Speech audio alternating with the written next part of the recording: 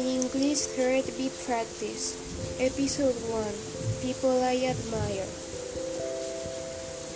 The person who I admire is my mom because she is very strong, very hardworking, very loving, and attentive.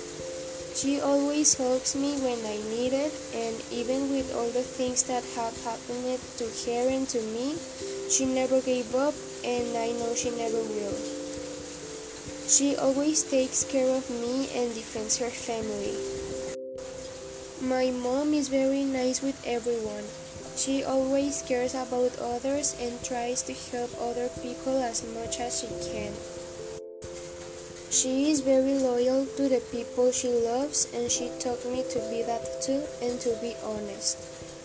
I like to do with her all the things that she has taught me. For example, cooking. She always is looking for new recipes to recreate, and the truth is that everything she cooks is delicious.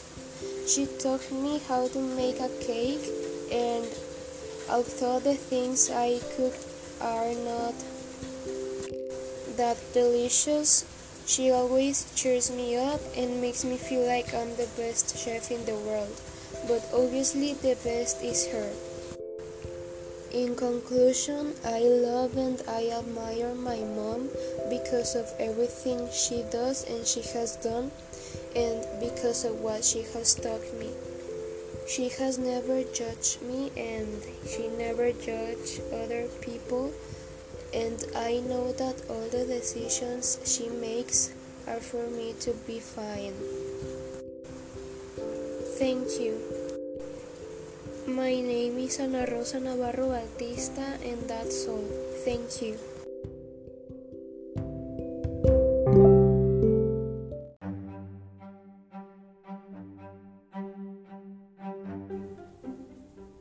Episode 2. Speaking. Talk about when you went on a trip and everything went wrong by Ana Rosa Navarro Bautista. I remember very well a trip where things went really wrong.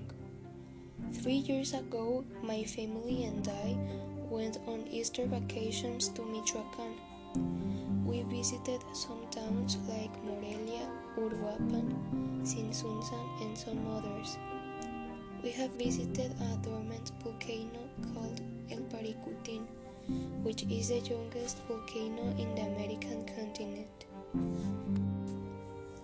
It made eruption many years ago and flooded the town near it. Now you can walk in the lava that turned into a very hard rock. My family and I got there on horses. The road was fun and exciting, but when we got to the place, things went from bad to worse. The place was so dangerous because if I wasn't careful where I stepped, I could have fallen from a very high place. My family and I separated by accident, and we couldn't meet again because the place was so big and dangerous. I felt very nervous and I was so scared, so I tried to go to a high place where my family could see me. I went to the top of a church that the lava couldn't reach, and there I found my sister. Sometime later, my mom and dad were able to find us, and we never separated again.